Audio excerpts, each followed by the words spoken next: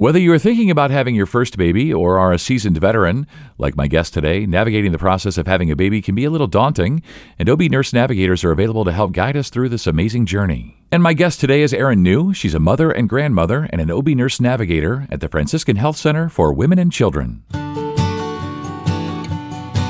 This is the Franciscan Health Doc Pod. I'm Scott Webb. So, Erin, thanks so much for joining me today. Let's start with perhaps the easiest one for you today. What does an OB Nurse Navigator do? What do you do on a daily basis? My day takes on its own path, but just as my job description says, I'm a navigator. So I work with our expectant families who are having a baby either soon or in a few weeks or in a few months, and sometimes with families pre-pregnant to help start planning their family and to grow their family. So we work with them in different ways. I do face-to-face appointments, of course, but my biggest job in the beginning is just to get them familiar with our hospital system, our birthing center, and to get them ready and prepared for the next few weeks of their pregnancy and helping them just feel more prepared for delivery more than anything. Finding an OBGYN is usually the first thing we do. So if they've not already gotten established in an office, we find the perfect fit for them, and that's based on lots of different reasons. So that first contact with an expectant family, a lot of it is just some questions that I ask them so I can help them find the perfect doctor. And then once they get to that first appointment, it's keeping in contact with them throughout the rest of their pregnancy, helping them navigate the OBGYN office, helping them navigate the hospital system, getting pre-registered, and lots of things. So I'm really like that support person, your doula, your friend, your mom, big sister. More importantly, just that connection between your doctor, your hospital, and you. So I think an OB Nurse Navigator is a perfect term for what I do every day.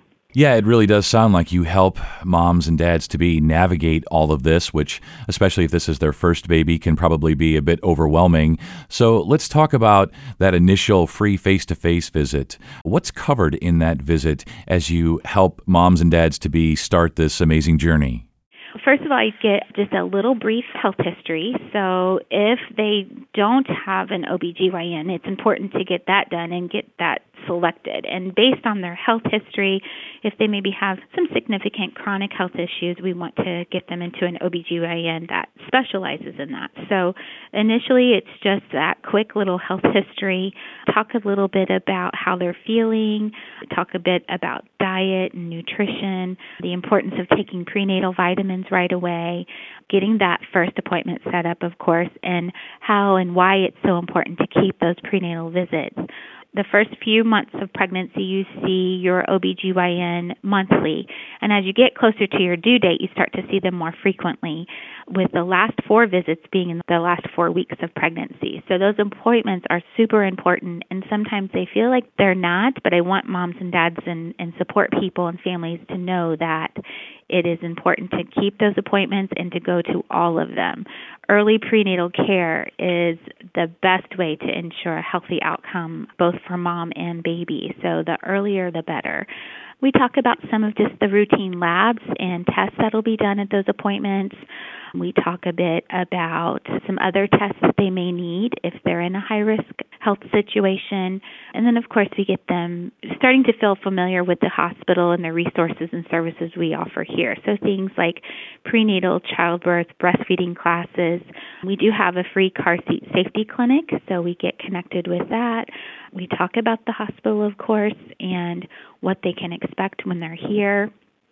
And as they go through their pregnancy, at certain points in their pregnancy, they'll have times where there's special screening and tests and things that are done, and we can elaborate a little bit more on that and plan for that. And then as they get closer to delivery, I bring them into the hospital and do a private tour with families so that they can see what door they're going to use on delivery day. Support people are always a little anxious about where do I take her, where do we check in, how do we check in, so that process. So from the beginning until the end, I'm here to just help them prepare and get ready for the big day, which is usually delivery day in their hospital stay. I know that one of the things that people do now, parents-to-be do, is they put together a birthing wish list. So what is that exactly, and what types of things might be on someone's list? Yeah, so birth wish list, I like to use wish list rather than birth plan. Birth plans are great, but they can be a little intimidating to families. So a birth wish list could be, I want to come to the hospital and deliver my baby, and you tell me everything that I need to do or need to know. It could be very comprehensive. A birth plan could be, I come into the hospital, I want no medications for my delivery, I want just my support person present for delivery. It can be very specific to what their wishes are. But what's nice with a birth plan or a birth wish list is that if moms and support people can sit down together and come up with what their thoughts or what their feelings are and what they hope to happen for their delivery, and then things maybe go a different path, they sometimes are a bit more prepared for that. So having some answers, if, for instance, if the decision is made while they're in labor that mom needs now to have a cesarean delivery or a C-section delivery, is dad going to be in the room with her during that? That's something that you don't want to answer in the moment. That's something that you maybe want to have talked about before you arrive at the hospital. And it's always funny, too, because support people at times will have different ideas. I thought for certain you would want an epidural because you don't handle pain very well, when the expectant mom is, no, I want to do this natural. So it brings about conversations sometimes before you're here in the moment at the hospital. And then, of course, if there's maybe some special circumstances that perhaps this is going to be an early delivery and mom and dad can plan for that ahead of time, they'll know what the policies and what they need to prepare for a baby in our NICU here at the hospital is. So I think birth wish lists are great. I highly recommend them. The nurses here at the hospital, we love them. They can be printed out on a really nice, pretty piece of paper, or they can just be scribbled on a napkin. We don't care. It doesn't have to be anything fancy. We just want to know what your wishes and what your hopes are for your delivery and your stay with us so that we can make that happen. And there's times that there are things that people think we can't do that we absolutely can do. So those conversations, again, with me prenatally before delivery, we can help get some things set up and arranged for them here in the hospital if we need. When it comes to hospitals, in terms of where we should have our babies or have the babies delivered, do moms and dads to be necessarily really care which hospital? And if they do, how do they choose the right one? One of the things that I always recommend is to visit.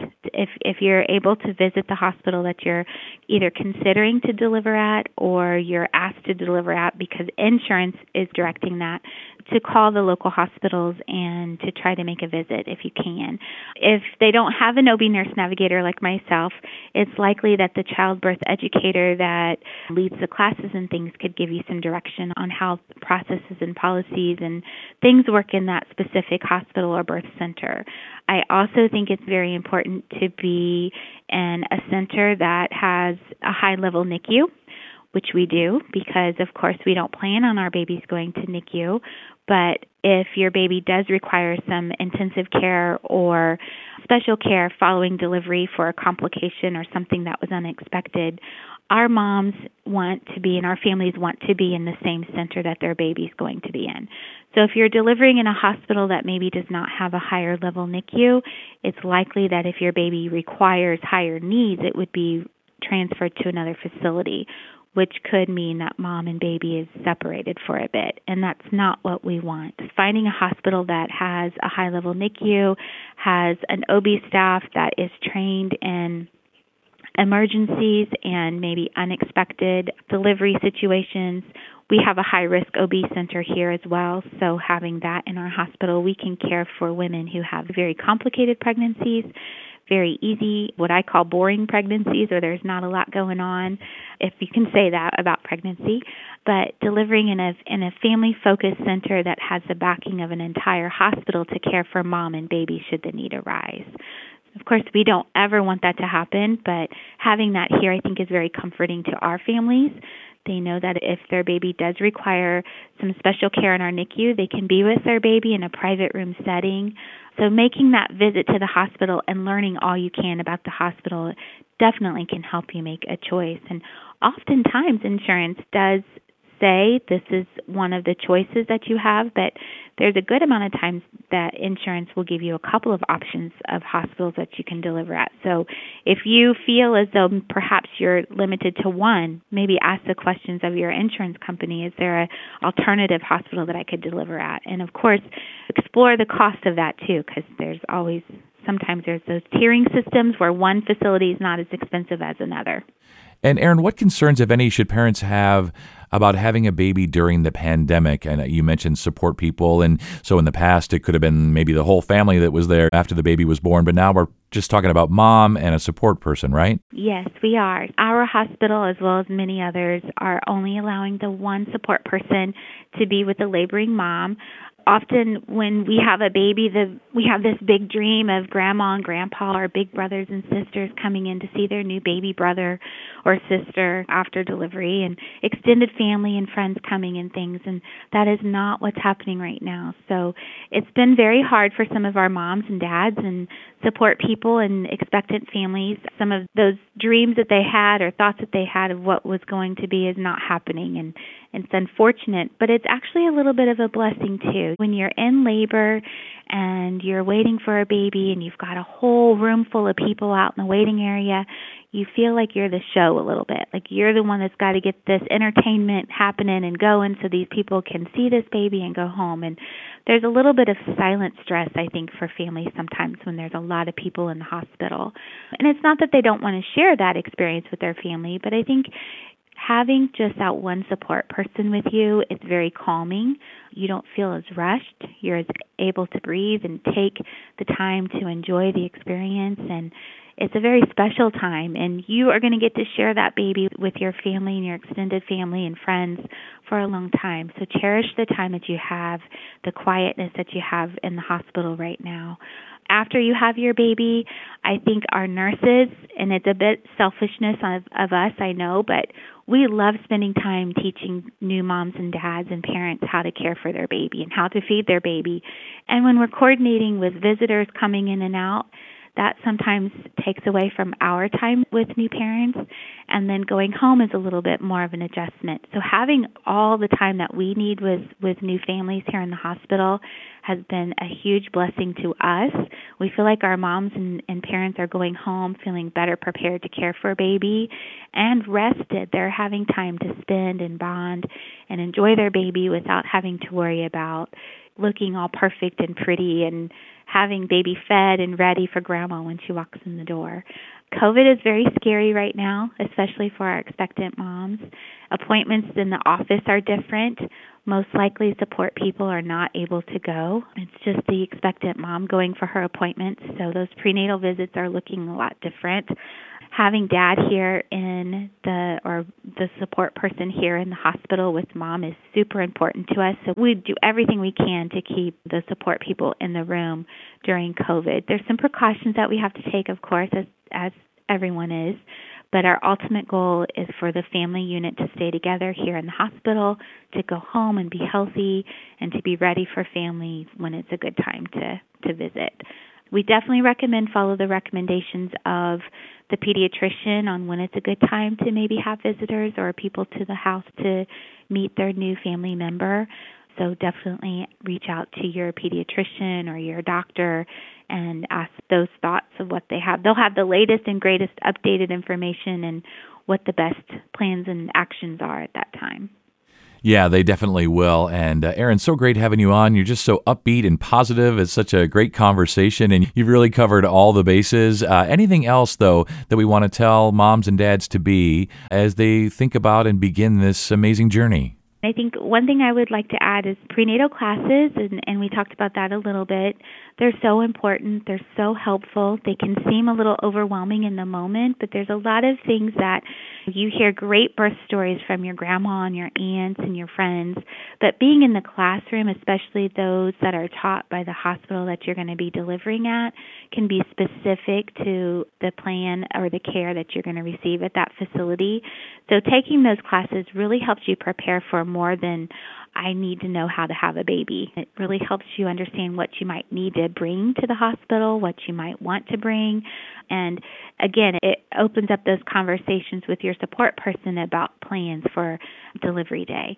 So classes are super important. All of our classes right now are virtual. Many hospitals are offering that. So please reach out to your birthing center or ask your OBGYN if you're not sure how to connect with the people that are offering classes to your facility. Of course, we will give classes to anyone. So if you're not delivering here with us at Franciscan Health, we'd be happy for you to join us for our virtual classes, and we can give you some basic knowledge, some general knowledge on babies and things. And really just to enjoy the journey. Pregnancy, those normal discomforts of pregnancy can be pretty darn uncomfortable, but they go away. After you have that baby and you meet that baby for the first time, all of those discomforts and those worries and those scares are gone. So enjoy that pregnancy. Don't focus too much on the news and what's happening out there. And if you have questions or you're worried about something or scared or not sure what to expect, reach out to your OBGYN, call the nurse practitioner in your office, call me, let us answer some questions and put those worries to rest. Yeah, that covers it, and a great way to finish. I think we covered everything today. I hope this helps moms and dads to be. It's such an exciting time, even during COVID, and as you say, just focus on having your baby, focus on loving your baby and your family and all of that, and leave the news to everybody else. Thank you so much for your time, and you stay well. Oh, thank you. To schedule your free OB Nurse Navigator appointment, email guidingyou@franciscanalliance.org or call 317-528-5224. And we hope you found this podcast to be helpful and informative. This is the Franciscan Health Doc Pod. I'm Scott Webb. Stay well.